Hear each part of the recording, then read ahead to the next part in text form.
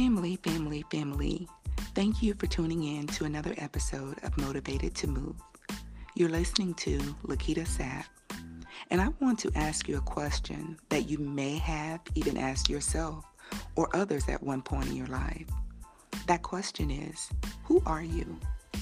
Because we all share the blood of Jesus Christ, we are all members of the same family.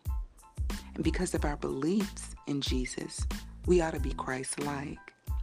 We should have some differences, but not treat each other any different because we are on the same team. We are all from one body, and we are the church.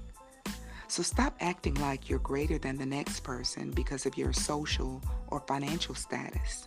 Stop thinking you're more spiritual than the next because of your man-made title. Remember, God is watching, and I'm sure He's not pleased. You see, I've witnessed so many people walk away from church due to being church hurt over different types of things. But the main comment I've been faced with lately is some people feel like church folk look down on others. Are you one? Do you look down on others because they don't praise God like you? Are you in church looking people up and down because they have different fashion interests than you? Are you trying your best to avoid contact with certain people because you don't produce the same melanin? Or is it just because these people aren't in your clique? Well, if either of these are you, I challenge you to do a self-check today. Evaluate your behavior towards others. You see, God is not pleased with this type of behavior. If you're even questioning yourself, wondering if you've even acted this way at one point or time, I suggest you repent now. You see, we serve a forgiving God, and because you have a listening ear right now, it's proof that it's not too late to change. In Psalm 133, it talks about the beauty of being in unity.